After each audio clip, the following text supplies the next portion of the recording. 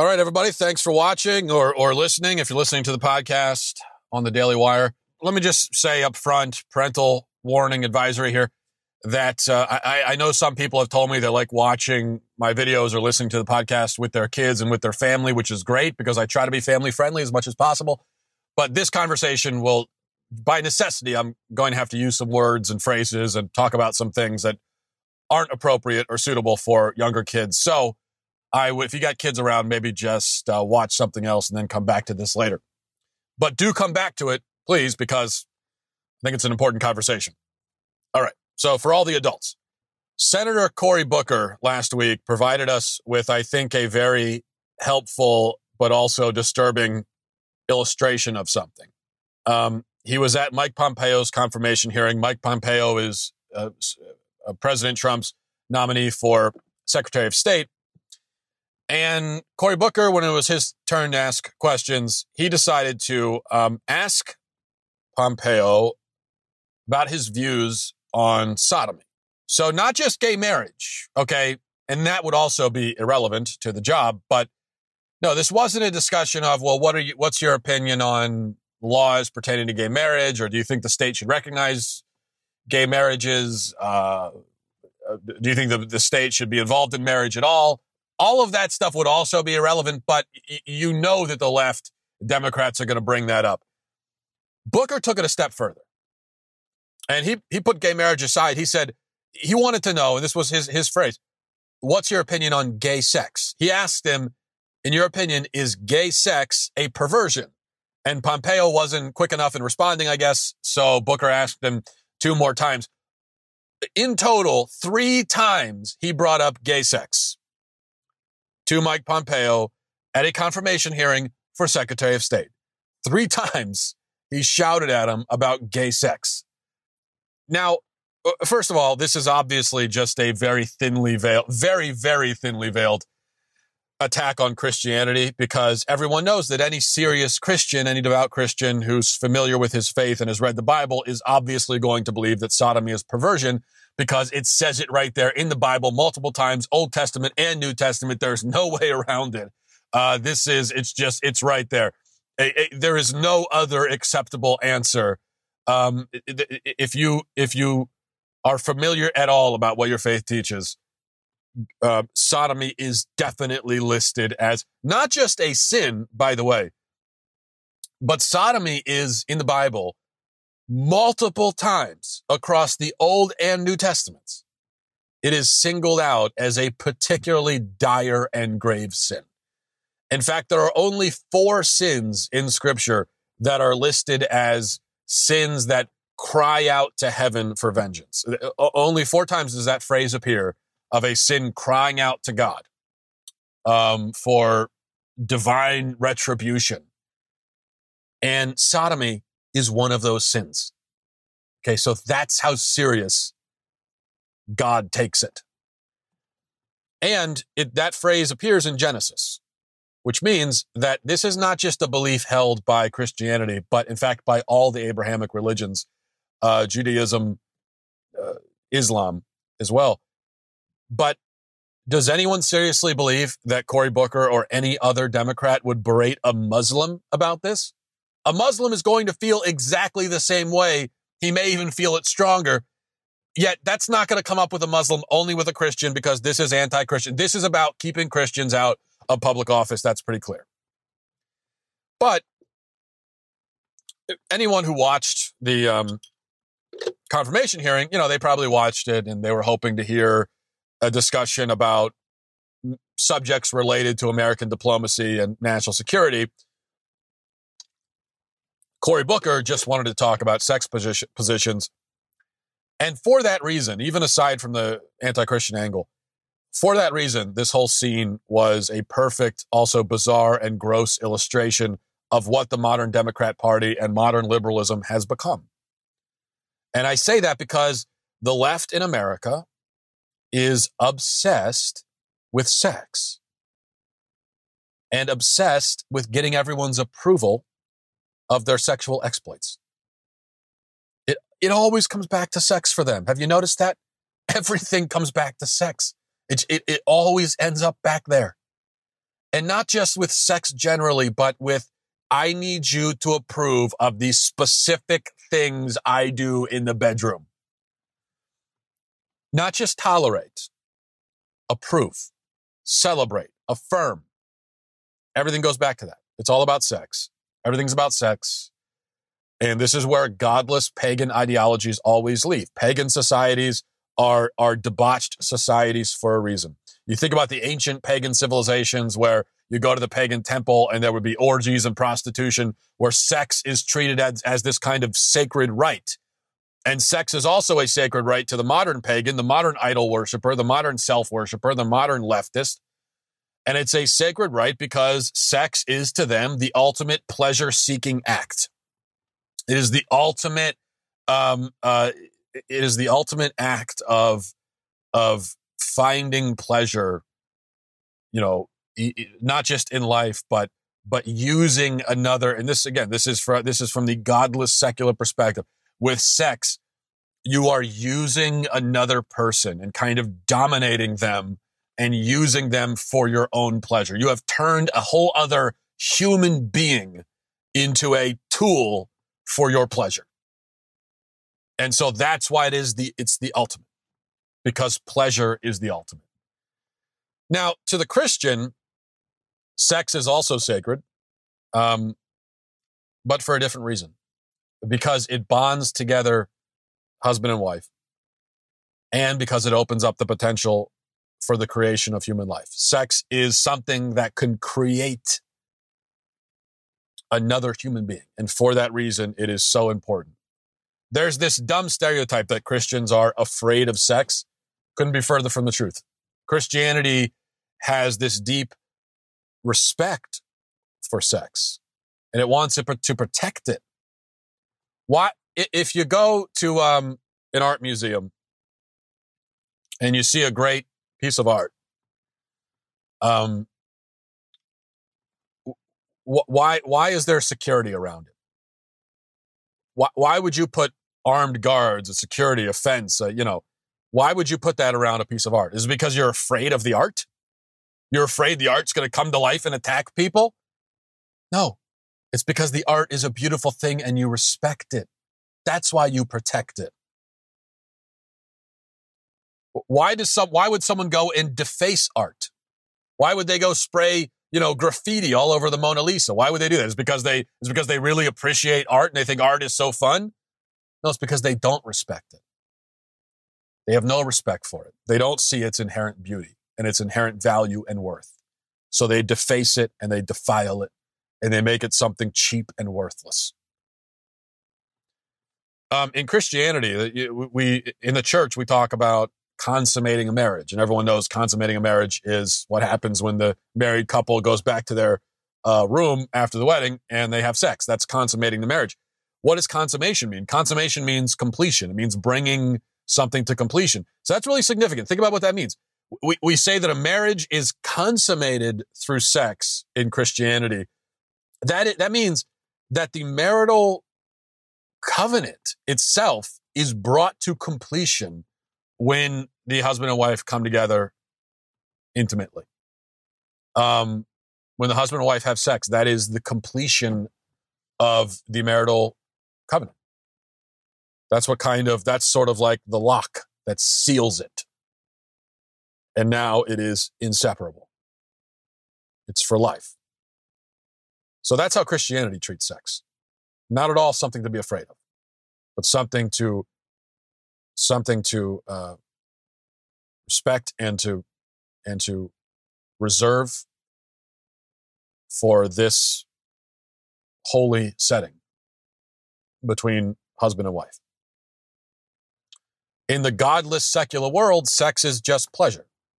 They've emptied it of all meaning. They've defiled it. They've sprayed graffiti on it. They've defaced it. They've taken all value and worth out of it.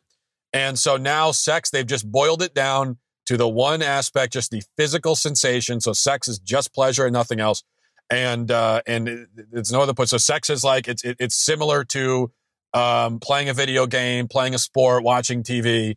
It's just a little bit more pleasurable than those things, but it's no more significant than that.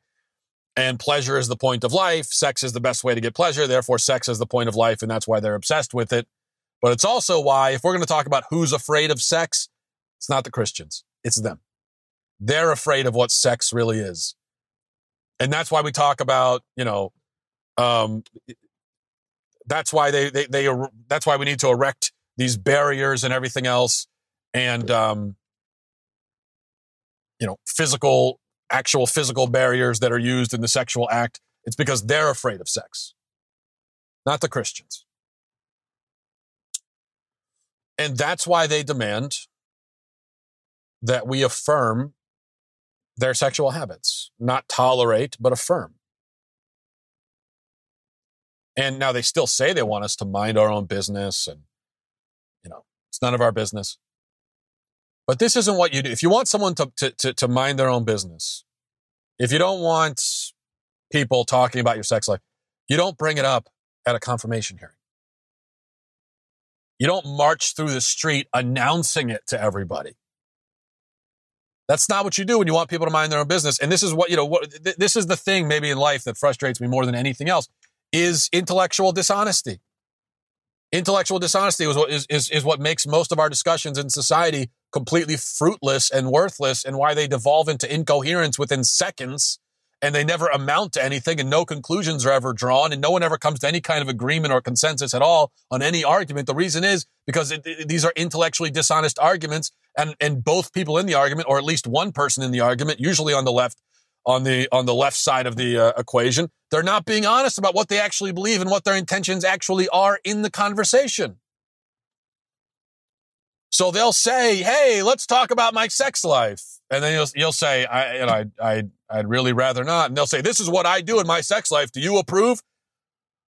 No. "Why are you talking about my sex life? This is none of your business." Well, which is it? Is it none of my business, or do you want to talk about it? It's got to be one or the other. It's the same thing with, and if you don't want to talk about it, it's none of my business. Why are you marching through the street? Announcing. I mean, literally announcing it to the world, marching through the street saying, "Hey, everybody, look at me. This is my sex life. Look." Why are you doing that? A gay pride parade. What? Why? You have the right. There's no more fighting for your rights. You have the right to do whatever you want in America. No one's stopping you. Okay? You can do whatever you want. Why are you announcing it? What's the point? If it's none of my business, what are you doing in the street? Waving a flag. I mean, you literally have a flag representing your sex life. Why? It's the same thing with the feminists in their vagina hats, wearing vagina costumes, talking explicitly about their genitals, and then they recoil in horror if anyone dares intrude in their private life. I mean, you got women wearing vagina costumes, holding signs saying, "Stay out of my business." I would love to stay out of your business, but look at you. Look at you. I can't. Even worse, they demand that we subsidize their sex life by subsidizing their birth control. So they say, "Hey, mind your own business. Get out of my bedroom. But before you leave, put your wallet on the dresser there, because I'm going to need you to pay for this." It doesn't work that way. I'm sorry. A couple general rules of society. Number one, if you ask someone to pay for something, they get to have an opinion about it. Number two, even if you don't ask them to pay for it, if you bring up, if you openly share details about your personal life with me, I get to have an opinion and express it.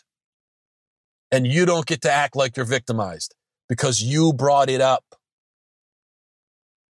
It's the court of public opinion in many ways operates like a court of law. Okay, think of it like that, at least as far as this goes. Imagine that a guy's on trial for arson, okay? And in his past, he's been convicted of burglary. Well, the defense team will go to the judge and they'll say, "That's his private life, that's his personal life, that's his personal history. It's not relevant to the arson, two different things. This shouldn't come up in the trial. We should be talking about the arson charges. That's the discussion, not this thing that's in the past. That's, that's his issue. It's jury doesn't need to hear about that." And the judge very often will say, yeah, you're right. You know what? This is inadmissible.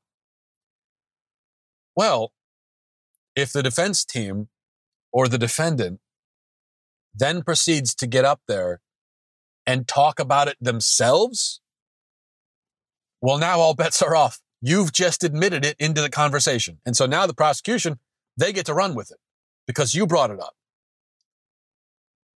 So what you can't do in a court of public opinion and also in a court of law, in both courts, you can't bring something up or talk about it and then say, well, the other side, they're not allowed to talk about this thing, but I can. No, the moment you bring it up, you have submitted it for public conversation.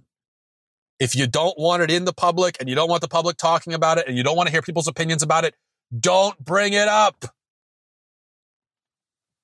But this is, people will, even aside from the sex issue, in modern society, this is a common tactic people will use in pretty much any argument. You'll be talking about something and you're talking just in general terms about this issue. You're not using anyone's name.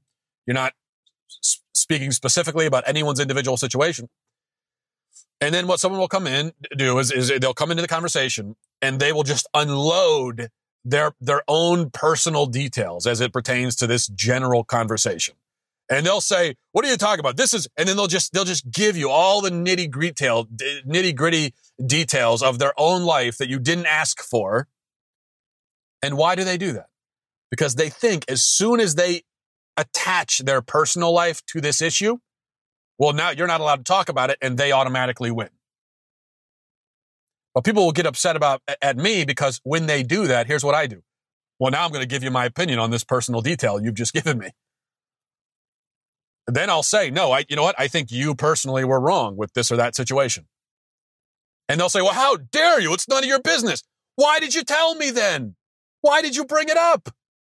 I wasn't talking about you specifically. You brought yourself into this. Well, now I guess we're talking about you. I didn't want to talk about you, but you talked about you. And I'm not going to let you shut down the conversation. So now, okay, let's talk about you. You're wrong. You personally in your life, that's wrong. So it's the same thing with, if I'm walking down the street and I pass by strangers on the street, I'm not running up to the strangers and saying, hey, what are you doing? What kind of sex do you like having? I don't do that because I don't care. And I don't want to know. It's none of my business. If I ran up to you as just a stranger walking by, we walked through the same aisle in Target or something.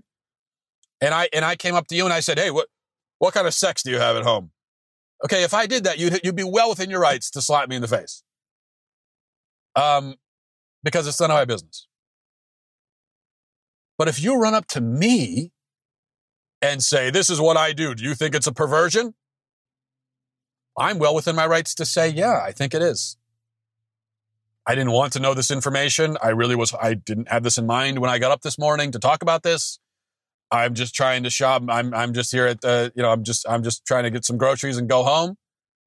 You've brought this up. You have assaulted my eardrums with this information about you. I didn't want to know it, but now that we're here and we're talking about it, here's my answer. Yes, I think it's a perversion. And it's the same principle applies if you're marching through the street, announcing your sexual hobbies to the world, declaring it. I mean, shoving it in everyone's face. I mean, you're walking down Main Street in a city, just telling everyone, kids and everyone, guess what I do? I get to have an opinion about it. And it might be an opinion you don't like. If you don't want to hear it, then don't bring it up. I'll say it again for the last time. If you don't want to hear the public's opinion about your private life, don't bring it up. Pompeo was smart to not fall into the trap and actually answer Booker's question. But as I said, if someone asks me that, and I'm not being put up for Secretary of State, I don't see that happening anytime soon.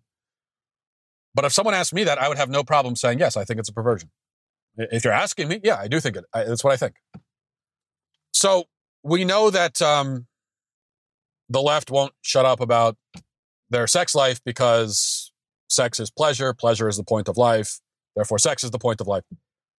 But still, the question kind of remains here. And the question is, all right, so you're obsessed with it because this is to you is the point of life. And you find your identity in your sex life because you can't find it anywhere else. But why do you need affirmation, though? Why the interrogation about sodomy? Why the marches? Why the celebration? Why are you wearing the costume with the vagina and everything else? What are you doing that for? It seems almost evangelical in the sense that you're trying to evangelize people into adopting your approach to sex. Why? Now, but here's the thing. We're told all the time by the left, and they'll kind of scoff and they'll say, what? Yeah, we're not trying to turn you gay. We're not trying to turn your kids gay. That's not the point of a gay pride parade. It's not to convince you to be gay. And okay, I believe you. I think that that's not really primarily the point. Well, then what is the point? Now, for Christians are often accused of Bible thumping, of hitting people over the head with their religion and their personal views on things. But that's because Christianity is evangelical. And yeah, we're very upfront. We are trying to convince you to be Christian for your own sake, because we believe that in Christianity, you find in Christ the key to salvation and to eternal happiness. And so not only do we feel perfectly fine telling people about it, but we feel called.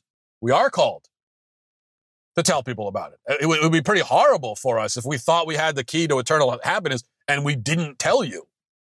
So you could disagree. You could say we're wrong, we're crazy. Fine. I mean, that's your opinion. You're allowed to have that opinion. But it doesn't make any sense for you to be offended at us for telling you, considering that part of our belief system is that through this, you find eternal happiness in heaven. So yes, we are trying to convince you to be Christian. But with the left, with the sexual stuff, they'll say, no, we're not trying to convince you to do any of this. Okay. So what are you doing? You already have the right to do whatever you want sexually. So there's no shortage of rights. Why? What are you doing? I think the answer is, it's the same thing that motivates anyone who talks too much about themselves, overshares, dominates the conversation with irrelevant personal details. It's always insecurity. The person who goes around announcing, I am so confident in my personal choices and my lifestyle, I want to tell everyone about it. That person is definitely not confident, because that's not what confident people do. A confident person is someone with quiet dignity, someone who doesn't seek affirmation from the world because he doesn't need it. And the feelings of the world are irrelevant to him. So, I'll announce my Christianity to the world because I do want you to be Christian for your own sake. But as far as my personal life, as a heterosexual married male, I'm not talking about that. And I'm not waving a flag saying, I'm so proud of it. I don't do that because I don't need your approval. It doesn't matter. I'm 100% confident in it. And I have found fulfillment. It doesn't matter to me. I mean, everyone in the world could think that my relationship with my wife is disgusting. Doesn't matter to me. I don't care. I really doesn't. If everyone in the world thought that, I would think, well, you're all pretty crazy, but that's on you. I'm not going to go talking about it. I'm not going to go talking about it in the world because, number one, I don't need your affirmation. It doesn't matter to me. I'm 100% confident. Number two, to me, it's an intimate, private, sacred thing. And so I'm not going to put it out there for public consumption. I'm not going to put it up there for public debate. I'm not going to use it in an argument as a bludgeon to beat my enemies with, or as emotional blackmail. I'm not going to cheapen it like that. I'm going to keep it to myself with my wife. It's between me, my wife, and God. That's all. That's the real reason you don't see, people say, well, why aren't there any heterosexual pride parades? I think for most people like myself anyway, it's because what would be the point? There's no point in it. And also, this is private. It's for me. It's not for anyone else. So I think people are, especially on the left, that people are, they're unfulfilled and they feel empty and they're not confident. And for that reason, I pity them and I have compassion for them and I pray for them. But point remains.